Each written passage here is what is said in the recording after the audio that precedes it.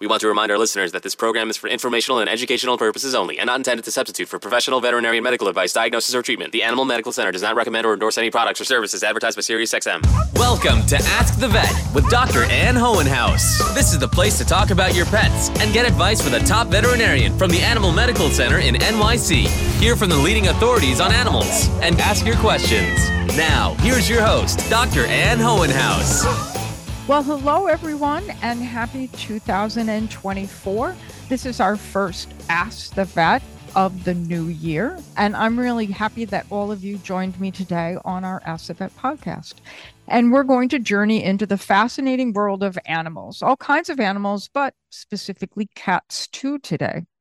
For any new listeners, I'm your host, Dr. Ann Hohenhaus. I'm a senior veterinarian and director of pet health information at the Schwarzman Animal Medical Center, which is right here in New York City, where we're broadcasting from today. On our show today, I'm going to be talking with Jonathan Losos, author of a wonderful new book, The Cat's Meow: How Cats Evolved from the Savanna to Your Sofa. Based on his research, humans are transforming cats, and cats in turn are transforming the world around them. I can't wait to hear what Jonathan has to say about what the future will hold for felines and humans living together. I'm looking forward to this very intriguing conversation, and I hope that you will stay tuned. The Schwarzman Animal Medical Center is the only Level 1 veterinary trauma center in New York City. I know your pet's health is a top priority for you and your family. So if you're curious about your pet's well-being or simply seeking advice on maintaining your pet's health, I'm here to help. Just send me your questions. You can send them by email. And if you don't have a pen and pencil now, I'll give this again later in the show, but our email is really easy to remember. It's askthevet@amcny.org, and I'll answer your questions on next month's Ask the Vet program. Again, askthevet@amcny.org. And now it's time for the trending animal of the month. It's time for the internet's most talked about animal. This one is kind of close to home. Ricardo the bull, a 1.5-year-old Texas Longhorn steer who weighed in at 750 plus pounds, was spotted running on the train tracks near Newark's Penn Station. The commotion disrupted train service to and from New York City for nearly an hour, while animal rescuers and law enforcement worked together to wrangle and corral the steer into a fenced lot.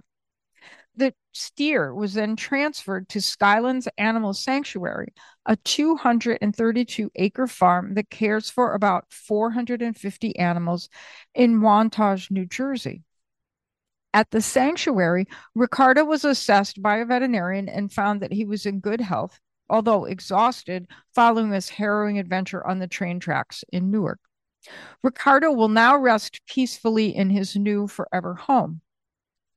Referred to as the bull on the loose until he was captured and renamed after one of the officers who helped to capture him, Ricardo is now immortalized in the form of a 6-inch stuffed animal sold only at the New Jersey train station. So I had to see what Ricardo looked like. And I'm going to tell you that Ricardo the bull stuffed animal is sold out on New Jersey Transit's website. But the website does say that if you've already ordered your Ricardo, be patient, he's coming.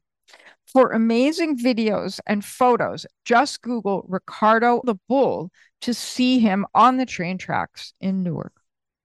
And now it's my pleasure to welcome today's guest, Jonathan Losos, author of The Cat's Meow: How Cats Evolved from the Savanna to Your Sofa. Jonathan is an evolutionary biologist at Washington University and the founding director of the Living Earth Collaborative. This collaborative is a unique biodiversity center and partnership between WashU, the St. Louis Zoo, and the Missouri Botanic Garden. An internationally renowned scholar in the field of evolutionary biology, he has written more than 250 scientific papers. And trust me, I know that is an enormous amount of work. He's also written 3 books and is a self-confessed cat lover. So, Jonathan, I'm absolutely delighted to welcome you here to Ask the Vet podcast. Well, thank you, Ann. It's a great pleasure to be here. So before we start on the real questions, those ones that have been pre-approved, the title of your book is From the Savannah to Your Sofa. I- I'm not sure I can define Savannah. So tell me what a savanna is, so people know where cats came from. A savanna is essentially an open grassland with some trees. I think when people think of Africa, they think of the Serengeti and places like that, which are these savannas. And so that's what they are, and that's where the ancestor of the domestic cat lived. So what did that ancestor look like? Like, how big was it? 5 pounds, 20 pounds, 200 pounds? That ancestor, which is called the African wildcat, that's the name of the species, looked a lot like a pet cat. I like to say that if you saw an African wildcat in your backyard, your first thought would not be, how did an African wildcat get to Manhattan? But it would be, what a beautiful cat. I've never seen one quite like it. So they really are very similar looking to domestic cats in many ways. Are they stripy, spotty? Yes, they're striped or with lines of spots down their side, what are often called mackerel tabbies. Oh, I love mackerel tabbies. They're Gorgeous. the ones with kind of like, they're not really spots. They're big blotches on the cat. They're much bigger than a spotted cat. Like leopards, I think of as spotted. But the mackerel tabbies have bigger spots to me. Yes, well, they come in several varieties, but yes, you're absolutely right. So when, how did you get interested in cats? Well, ever since I was a little boy, when I was 5 years old, I went with my mother to the local animal shelter and we adopted a rescue Siamese cat to give to my father for his birthday. And ever since then, I have been crazy about cats. So it's been a lifelong love. So what kind of what does Siamese look like? What color? Well, it was the silver, I'm not sure, the light colored body with the points on the ears, the dark face mask, the dark tail and paws. Chocolate point. Yes. And so just interesting for our listeners, if you think about what a Siamese cat looks like with those chocolate tail, toes, mask, and ears, those are parts of the body that are cooler. And that impacts the hair color in the Siamese cat because those parts of the body are cooler and therefore the hair turns out darker. I don't know the biologic mechanism for that, but if you shave a Siamese cat for surgery, for example, their fur in that shaved spot will come back darker until they go through a shed cycle and then it'll go back to its original color. So that's just a unique pearl about Siamese cats is their cooler body parts. Could I throw in an added point on that? Sure. In looking at pictures, we had another Siamese that was dark all over. And looking through family albums, we realized she got darker as she got older. And I believe that's because cats don't regulate their body temperature at as high a level as they get older. So the darker Siamese might actually have been a Tonkinese. Those cats are pointed, but they are have a darker, their body is darker than the Siamese, who's usually very pale between its feet, tail, face, and the ears. I wonder if it was a Tonk rather than a Siamese. Yeah, I've wondered that too. She was a stray rescue, so we don't know, but it's certainly possible. Well, maybe if you got some hair from her, we could DNA analyze her. I don't know. Can We we can do that. DNA analyze and tell breeds of cats? Yes, those technologies have been developed. I think that would be fun if you had, you know, people a lot of times save hair from their cats. They sometimes do interesting things. Someone gave me a book on how to make felt from cat fur. I Hmm. have not taken it up just yet. So my notes here say you started studying reptiles, specifically lizards. So my question is, how did you make a leap, shall we say, from lizards to cats? Well, your notes are absolutely correct. I've spent my career studying lizards and how they adapt to their different circumstances. And it never occurred to me as I developed as a scientist to study cats for two reasons. One is I wanted to go out into nature and observe what animals do in the wild.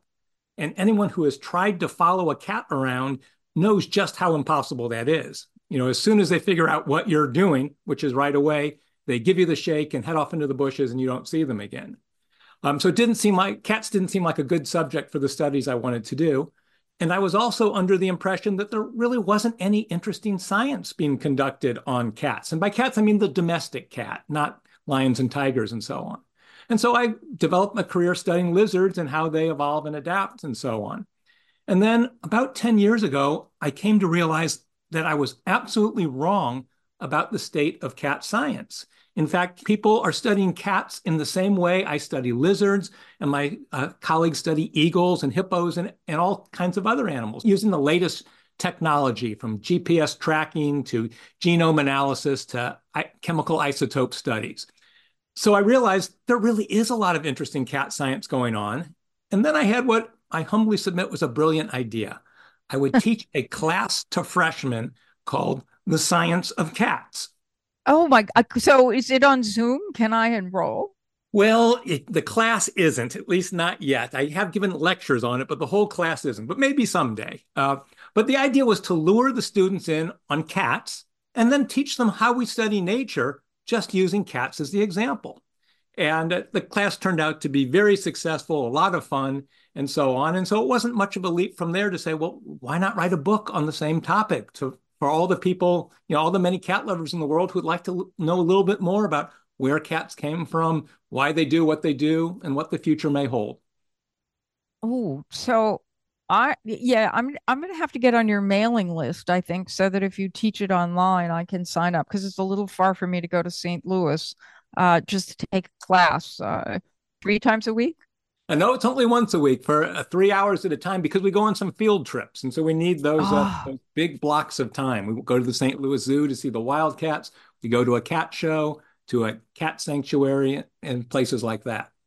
oh, I love cat shows. It's so much fun. They've got that little poofy thing on a stick that they try and get the cat's attention with.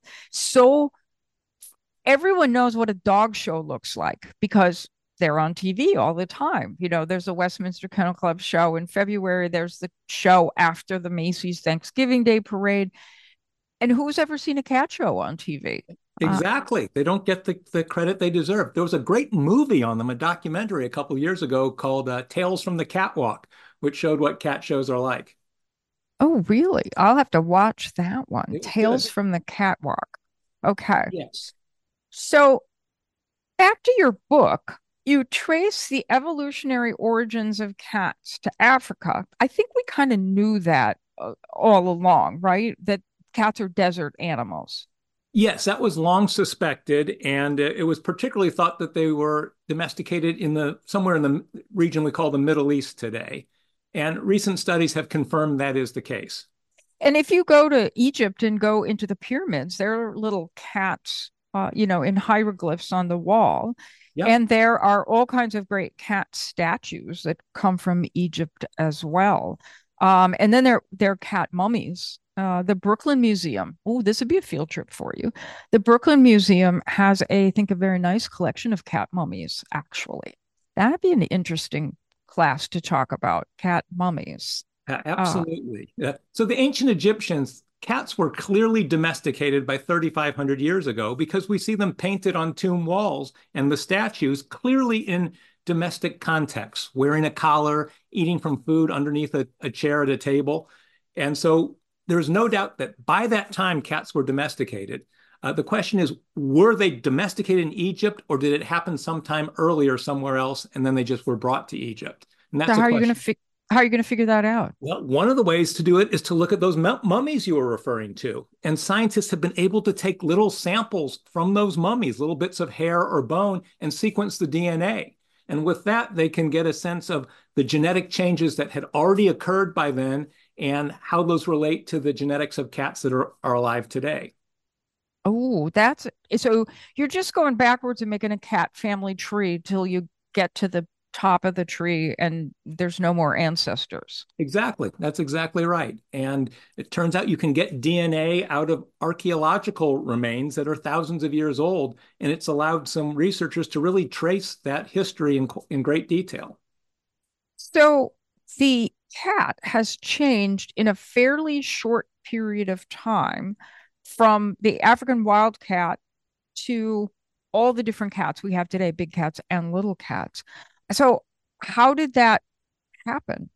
Well, let me step back one point and say the cat family actually appeared 30 million years ago. And all of the cat species that are around today, their ancestor lived about 11 million years ago. So cats have been around for a while. But it was the African wildcat that was domesticated in the last few thousand years and turned into the domestic cat. The general understanding on that is that it occurred in the area sometimes called the Fertile Crescent, which spans, say, Iraq and Iran and Turkey through Israel and perhaps into Egypt. And that's the area where civilization first began, where people settled down, they stopped being hunter-gatherers, and they started agriculture and living in villages. And that area was within the range of the African wildcat. And so the idea is that some of these wildcats were attracted to the villages because there are lots of rodents there, that people were growing crops and storing them, and that led to a population explosion. And so some of the cats started hanging around the villages and eating the rodents. And these were the cats that obviously had the personality to tolerate being around people. Some cats more, even wildcats, some more than others are like that. In turn, people started recognizing the value of these cats. They were nice to them. Maybe they gave them a little food or let them into the little huts where it was warm and dry. And again, the cats that were the boldest would do that. And through time, there was this coevolutionary dance where cats became more and more willing to hang around people. And that's how domestication began. And so I think it's a lot about the help that cats give to people, meaning that if you have grain that you're trying to store, and then the rodents come to try and eat the grain, then you need the cats to keep the rodents down. And then they're kind of cute and they're really kind of nice and they're fun to have around. And so then everyone just hangs out together all the time. That is pretty much exactly what happened. And animals have personalities like we do, and the cats with the personality to hang around people, they benefited from that, and so they had more kittens, and the genes for those behaviors got passed on, and then we in turn treasured them more and more, and it was a cycle that reinforced itself. And it's not that different than dogs. I think there's been less effort at breeding cats and breeding dogs, but we meaning humans have worked very hard to make dog breeds that herd sheep and dog breeds that fetch game and dogs that do a whole variety of things to make our lives better. But in turn, they get a good deal out of it as well. Because they're not a wolf in a den anymore. They're the dog on the sofa. So dogs and cats, I think, evolved similarly around people, but kind of with a different trajectory for different reasons. Probably correctly so, because it took advantage of what dogs can do that people need and what cats can do that people need, which is just be darling. Um, so in writing your book, what was the most surprising thing that you learned in writing the book? Well, What didn't you expect to hear or find? that's a tough question because there were so many interesting things that I learned. Just to tell you a couple of them, one of them was that I so people who live with cats know cats will meow to you, and they're trying to tell us something. We would think. I always assumed that cats meow to each other to communicate. And the fact that they are meowing to us just means that they've accepted us into their social circle, that they're treating us like honorary cats. But it turns out that's not correct, that people who have studied colonies of outdoor cats, they just go out and watch them, just like Jane Goodall does with chimps and other scientists do. What they discovered is that cats do not meow to each other to communicate very much at all. It's not something they do with each other. They communicate in other ways. They growl, they hiss, they have signals, facial signals, and so on, but they don't meow to each other. So the fact that they meow to us is a behavior they have picked up during the domestication process. And so this is one of the ways that cats have adapted to living with us. So that was one unexpected finding. Another one has to do with two of the cats I have, Winston and Jane, whose mother was a stray cat that sadly was run over when they were kittens. And so they were hand raised, and we've had them ever since. These two kittens now adult cats look nothing like each other. One is slate gray, the other is black and white and looks like a Holstein cow. And the male, the black and white one, is 17 pounds, all muscle, and the other cat is petite. I was always wondering, how could two such different cats come out of the same litter? Well, now I know. It turns out that cats, female cats, when they're in heat, when they're receptive, will mate with many different males. In fact, in many places, it's very common for the female to give birth to kittens with multiple fathers. And so very likely that's what happened with Winston and Jane, same mother, but different fathers. So those are two of the facts that come to mind. So I have a friend who posts on Instagram a lot, and she rescues mostly mama cats with babies. And right now, she's got a litter of orange ones. They're really cute. And those, they have all got to have the same father. And then she has another litter right now that some are stripy and some are gray furry. And the stripies are short haired and the furry ones are long, gray ones are long haired. And I bet that's, if you watch her Instagram feed, you can probably pick out which mamas had more than one boyfriend at the right time to get these really cute litters of kittens. The stripy and the gray litter there must be 7 kittens in that litter. It's a huge litter of kittens, which also suggests maybe that there was more than one dad in that. Because, the typical cat litter is probably like 3 to 5, maybe. But this one, huge number of really adorable kittens. So one of my favorite cats is the saber-toothed tiger, because I was fascinated with like dinosaurs when I was a kid. So anything about the saber-toothed tiger that goes into this class or book that you have written? Well, we do talk about saber-tooth. Actually, we call them saber-toothed cats now because they're not particularly tigers, although we grew up calling them saber-toothed tigers. We do talk about in the class in a couple of ways. First, as I mentioned earlier, cats evolved. The first cat evolved 30 million years ago. For 10 million years, nothing much happened in the cat world. And then the cats branched off into 2 different groups of cats. And one of those cats were the saber-toothed cats. And the other branch were the non-saber-toothed cats that gave rise to all the cats that are alive today. So saber-toothed cats go back 20 million years. And it turns out that for much of those 20 million years, there were many more species of saber-toothed cats than there were of non-saber-toothed cats. They were much more plentiful and diverse. And that was only recently that the saber-toothed cats died out. Why that is, we're not sure. Part of it is that humans probably killed off the big game that they ate. But I like to think, what if it had gone the other way? What if the non-saber-tooths had gone extinct and the saber-toothed cats had survived? Could we have saber-toothed house cats? The veterinarian here says no, bad idea. It's tough enough to deal with cats with their regular little pointy teeth when they decide to sink them into you. Cats, cats are a challenge. I adore cats, and if there was a job for me just to be cat veterinarian, I'd think seriously about it. But there was recently a paper published that 70% of cat owners have been bitten or scratched trying to medicate their cats, which tells you how difficult it is to medicate cats and how important it is for people like me to be sure that their clients are safe when I start prescribing 800 medications for a cat with a lot of problems. Now, how are your cats? Can you give them medications?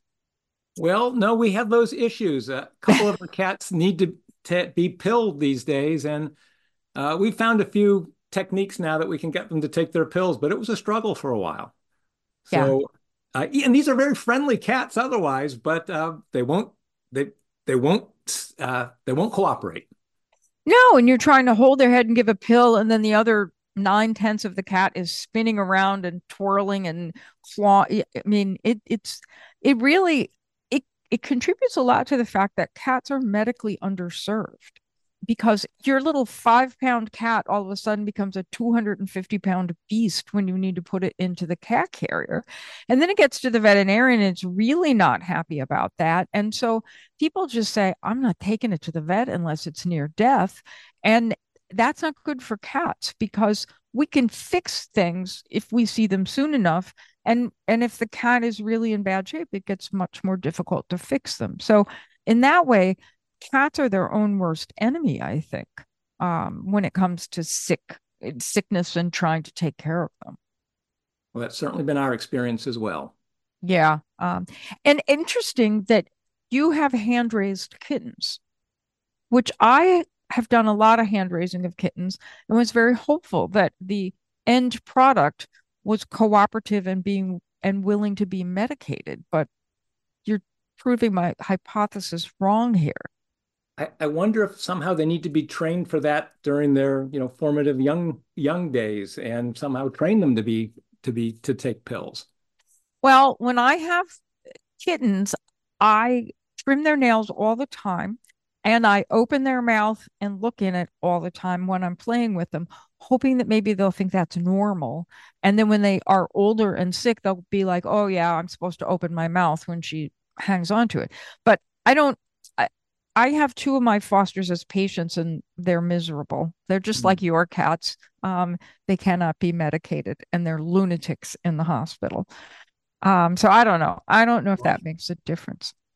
So, you mentioned in a brief, like little clip there that you use a similar method to study cats as Jane Goodall uses to study gorillas. So, what does that methodology look like? Well, it's the traditional way to study animal behavior, the low tech way is simply to go out and watch them. And if you do it long enough, you learn to identify different individuals and you just take notes on what they do.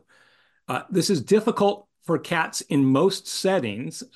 Maybe the study I referred to was outdoor community cats that were fed regularly and used to having people around. And you can watch them because some of them anyway, because they're used to people. Other cats are much more difficult to study, at least outdoor cats.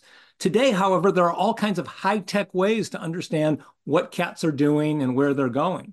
And one of those ways is to put a little tracker on the cat with a GPS transmitter, and you can even follow them on your iPhone or your cell phone these days with little apps that will tell you where your cat is going. And the scientists are doing the same thing with a little bit more sophisticated methods. And that gives us a clear idea of where they roam.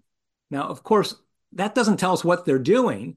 And the way scientists are studying that is by putting little kitty cameras on their collar, a tiny little camera that hangs, below their head, and you get the cat's eye view of what it's seeing. And from that, you can interpret a lot about their behavior. It doesn't make you dizzy to have that camera dangling around kind of thing. Well, looking at the videos, yes, the camera, is bouncing up and down as the cat moves, and when it jumps, there's this, blur, and so it actually does make you a little seasick of sorts. But after a while, you get a sense of how to interpret it, and it doesn't bother you so much.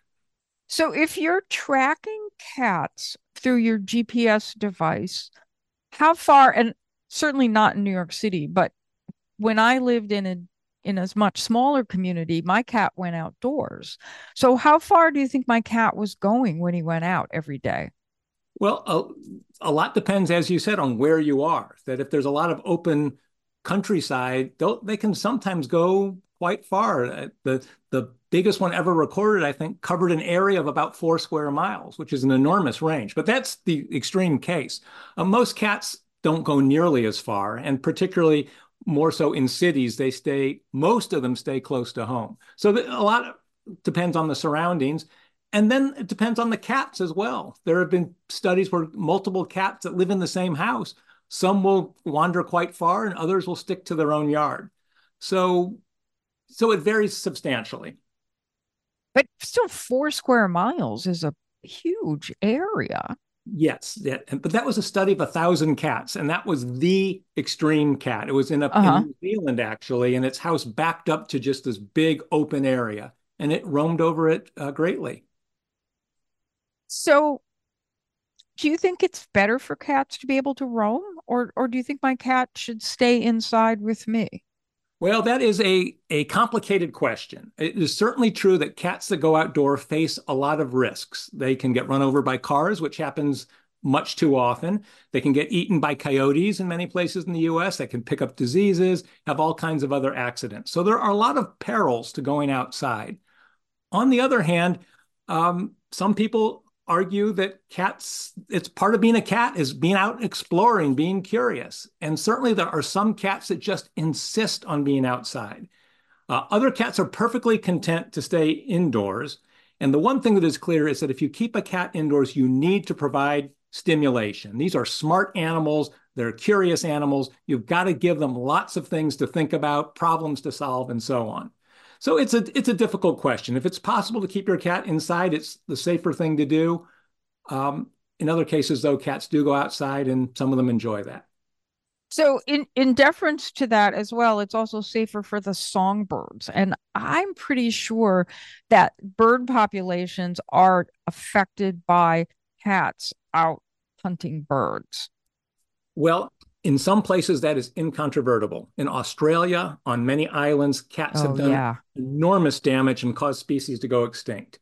The data are a little less clear in the United States. It's certainly clear that cats kill lots of birds and lots of small animals. The impact that has on populations has not been studied nearly as much as you might think. And probably in some places, it's really bad. In other places, if they're out catching the pigeons and the sparrows, maybe it's not such a big deal. Surprisingly, we need a lot of more research on that topic here in the United States. Yeah, in Australia, it's not just the birds, it's the small marsupials that they also are offing right and left. And while people are very happy that their cats have hunting prowess, I hate to see some species go extinct because my cat's bumping them off while it's out for a walk. So we just have a minute or so left. And I'm wondering, after this cat book, what are you going to be doing next? Well, actually, the issue you just raised about the impact of cats on the environment, I was originally going to cover that in the book, and it just became too much. But I think there's a lot more to be said about that, and a lot more research that needs to be done to figure out just what is going on and what possible solutions might be. So I'm going to focus more on that moving forward, and also start some studies of my own on local cats in communities and how they behave, because there's a lot we still don't know about basic aspects of cat behavior. And so I'm planning to do research of that sort. It absolutely sounds fascinating. One last tidbit that you can tell our listeners before we have to wrap up for this afternoon. Well, I think one thing that's interesting is that dogs and cats often can get along in a house, even though they have different behaviors. Think about what it means when a dog wags its tail back and forth. That's a friendly gesture. But when a cat moves its tail back and forth, it's, I'm nervous, don't get too close to me. And yet they somehow figure it out. And so they, at least in some cases, can coexist peaceably. And I just think that shows what marvelous, intelligent, creative animals they are. What a great thought to end this fascinating conversation. Thank you so much to my special guest, Jonathan Losos, for such a great discussion. And we'll look forward to your next book coming out. Well, thank you, Anne. This was wonderful. Now, if you'd like to learn more about his interesting research, you can watch Jonathan Losos' excellent presentation hosted by the USDAN Institute for Animal Health Education.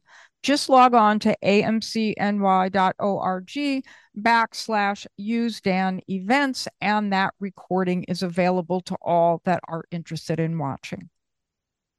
Now, if you have a question about your pet's health, just email me at askthevet@amcny.org, and I'll respond to your questions on next month's Ask the Vet podcast. We're going to take a short break, but I hope you'll stay tuned because animal stories are coming up when we return. We're back with Dr. Ann Hohenhaus on Ask the Vet. And we're back here at Ask the Vet. There have been so many interesting animal stories in the news this month. It's time for Animal Headlines, the biggest animal news from across the world. For the first time in 47 years, every single one of the dogs and cats at the Adams County SPCA in Pennsylvania have been adopted or strays have been reunited with their family. And this happened just in the few weeks leading up to Christmas. What a happy day that must have been at the SPCA.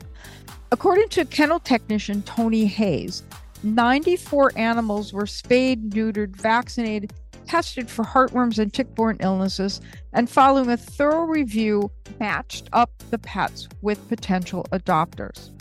Every animal found a forever home, and the staffers also helped 26 strays get back to their families where they belong, all in time for the holidays. So as we begin 2024, I just want to send my heartfelt thanks to all shelters, staffers, rescue groups across the country who worked so hard to do so much to help these animals in great need. Our second story is about one of my most favorite animals, and this is a African black rhino. His name is Jalai, and he's a 4-year-old male. Now, he just reached maturity when he was moved from a Michigan zoo to the Living Desert Zoo and Gardens in Palm Desert, California. And once he got there and got acclimated a little bit, he got introduced to a girlfriend, Nia. She's a female black rhino from the Cleveland Zoo, and the two of them were hooked up from a matchmaking appeal from the Association of Zoo and Aquariums Species Survival Plan to help this critically endangered species. And the folks at the Zoo and Aquarium Survival Plan match up animals of the same type, but not closely related, so they improve the hybrid vigor of these animals by not mating them to their cousin or their nephew or their niece.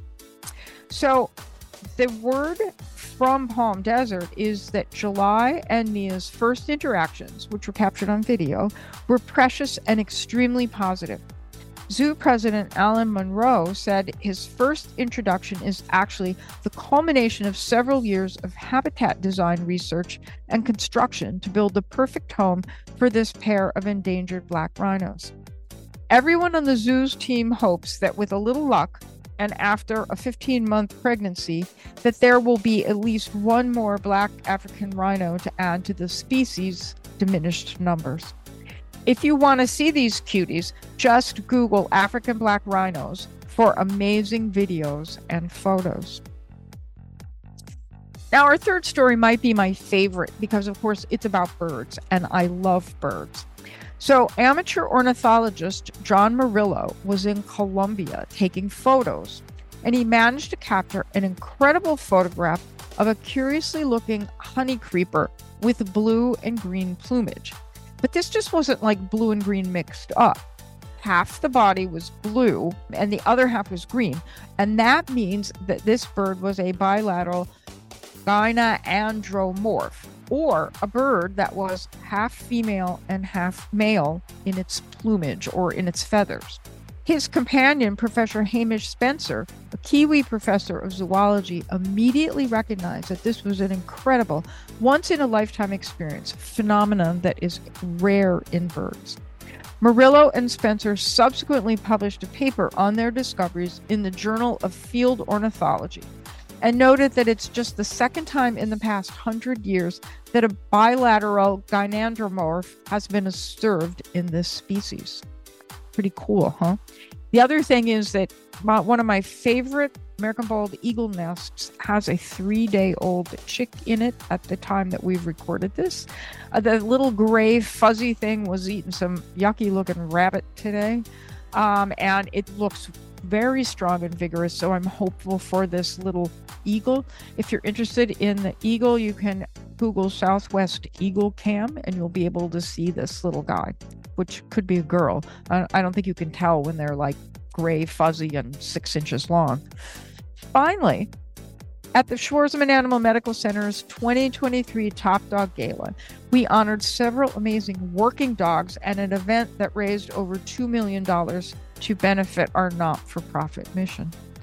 We had U.S. Border Patrol hero dog Canine Yoda. He was recognized for capturing an escaped convict in Pennsylvania after a 14-day manhunt. And I'm proud to say that AMC is the first organization to be given the privilege of honoring this hero dog. We also honor the Memorial Sloan Kettering Cancer Center's Caring Canines. This is a team of dedicated therapy dogs and handlers who've been lifting the spirits of Memorial Sloan Kettering Cancer Center patients, caregivers, and staff since 2007. MSK's Caring Canines is always looking to add therapy dog teams to their group.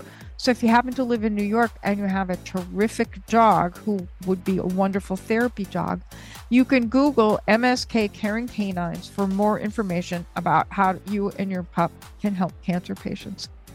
If you're interested in seeing the photos of us all dressed up and looking not like our usual veterinary selves, you can Google AMC Top Dog Gala or visit our website to see us in our party finery. And then I want to say that I've just read an interesting opinion piece in The Truth About Cars that I thought was worth sharing. Author Tim Healy talks about the dangers associated with driving with your pet on your lap. And I have to applaud him for putting this message out there. It's dangerous for you to have your pet and to other drivers and to pedestrians because when the pet moves around or jumps onto the floor, you're at much greater risk to get in an accident of some sort.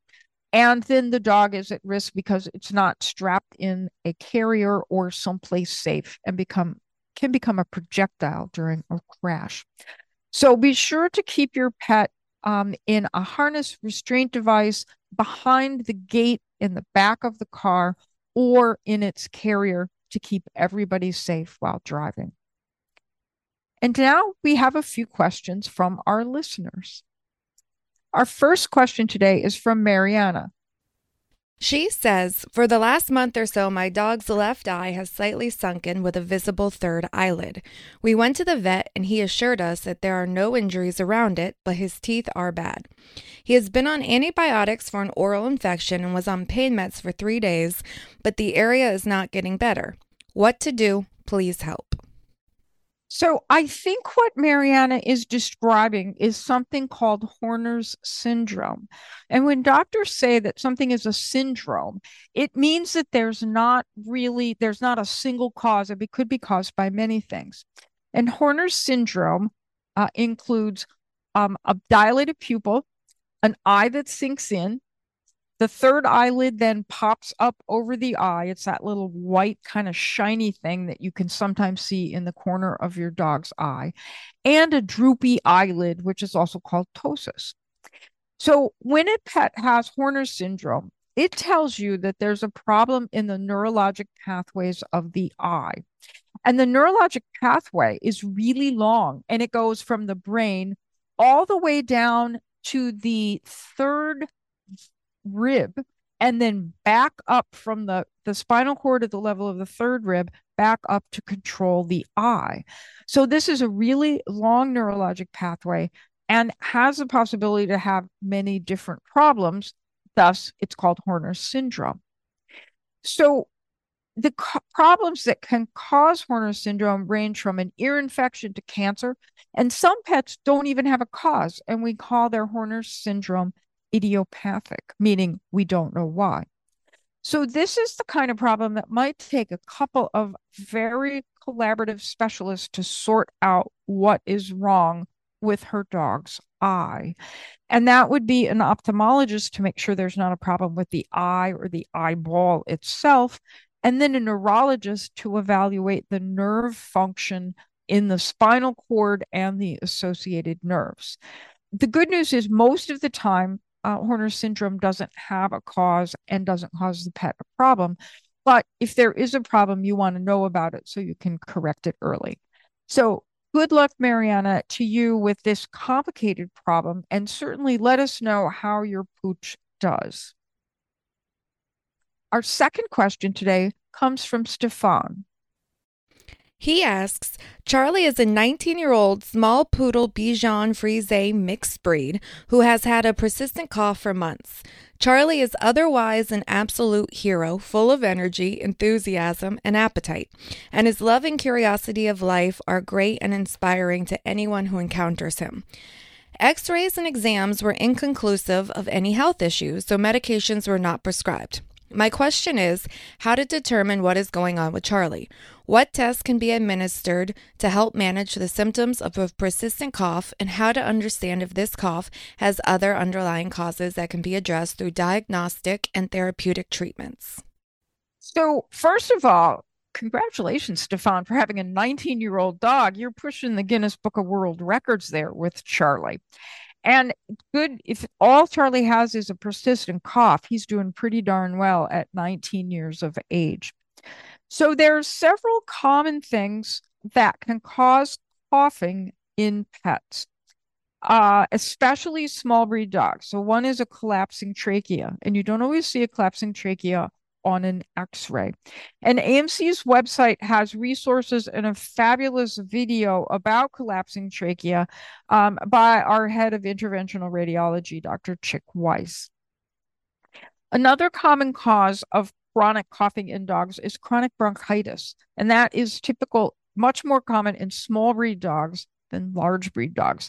And I'm hunching that Charlie is small because he's a Poodle Bichon mix. And so chronic bronchitis will often benefit from bronchodilators and cough suppressants. Sometimes, though, the pet will get an infection, and that complicates the chronic bronchitis. Then there's another kind of strange disorder called pulmonary hypertension. So that's high blood pressure, but the blood pressure is high only in the lungs. It's not high if you put a little cuff around Charlie's leg and check his peripheral blood pressure.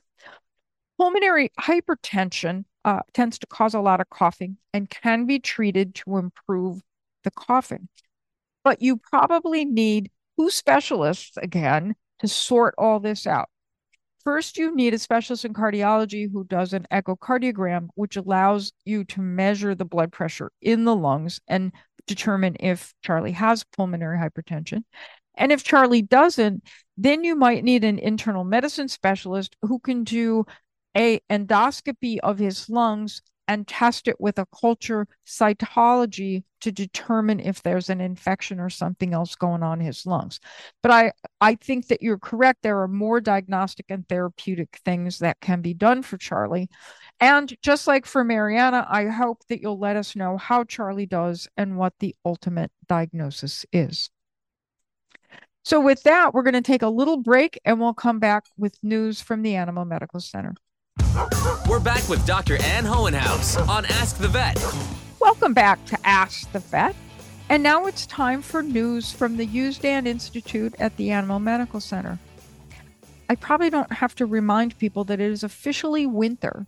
And to help keep our pets safe during these cold and blustery days, the Usedan Institute at the Animal Medical Center is sharing these tips. First, keep antifreeze out of your pet's reach and clean up any spills or leaks from your car right away. Antifreeze will ruin your pet's kidneys, and if you know that your pet has eaten antifreeze, it needs to go to the emergency clinic pronto. Don't forget to beep the horn before starting your car in the winter, because sometimes a cat or other animal will go up in the wheel well or into the engine block where it's toasty warm after you've been driving your car, and they think it's a good place to sleep.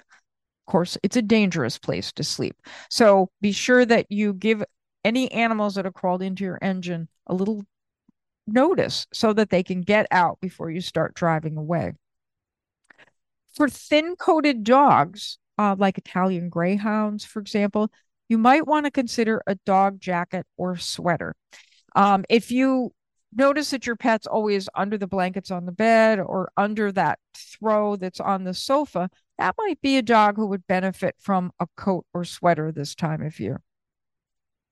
And of course, we always want our pets to be clean and smell nice, but wintertime, just like your skin gets all dry and scratchy in the winter, the same thing can happen to your dog. So remember not to overbathe your pet.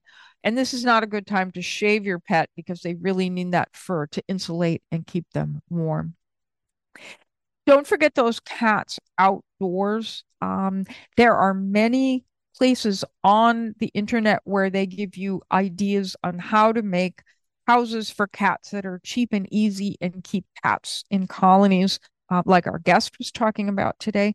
Keep them warm and dry during these cold winter months. Space heaters start plenty of house fires every year, and certainly pets tipping over space heaters is probably one of the causes that space heaters have problems. So be sure that if you're going to have a space heater, you won't use one that the exterior is cool so no one gets burned, and then a heavy base so that your pet can't tip that space heater over. And then finally, we're expecting a big storm here in New York this weekend. And so I'm sure that lots of pets will be having musher's wax put on their feet to protect their paw pads from snow, ice, and salt, or maybe a bootie or two to protect those little feet. Now, as a pet parent, I'm sure you're looking for guidance to help you make sure that your pet is always healthy and well taken care of. And the USDAN Institute for Animal Health Education can provide that. Our website is packed with invaluable information curated by AMC's veterinary experts, and it is your go-to resource for pet health and always free access to timely pet health articles, upcoming events, video tutorials, and other educational resources. And we have information for your canine companion, your curious kitten, or your feathered or furry or scaly pet. And you can just log on to AMCNY and click pet health information. Don't forget, we have a really interesting upcoming event on Thursday, January 25th at 6 p.m. Dr. Douglas Palma, who's a specialist in internal medicine and also the department head of internal medicine at the Schwarzman Animal Medical Center, discusses the diagnosis and treatment of inflammatory bowel disease in both dogs and cats. So there's something for everyone in this presentation. As usual, all USDAN events are free of charge, but you have to go on our website and sign up so that you can get the Zoom link so that you can attend. I'd like to take a moment once again to thank our wonderful guest, Jonathan Losos, for joining me today, and give a special thanks to all my listeners. Because of your continuing support of Ask the Vet, we're now ranked number 3. We've moved up a notch on FeedSpot's top 100 pet health podcasts. If you're looking for advice on maintaining your pet's health or have a question about a disease, just email me at askthevet@amcny.org, and I'll answer your question on next month's Ask the Vet program. Ask the Vet can be accessed on the Sirius app, on all major podcast platforms, and also on AMC's website, thanks to our longstanding partnership with SiriusXM. Don't forget to check us out on social media. On Facebook, it's The Animal Medical Center, and on Twitter and Instagram, it's AMCNY.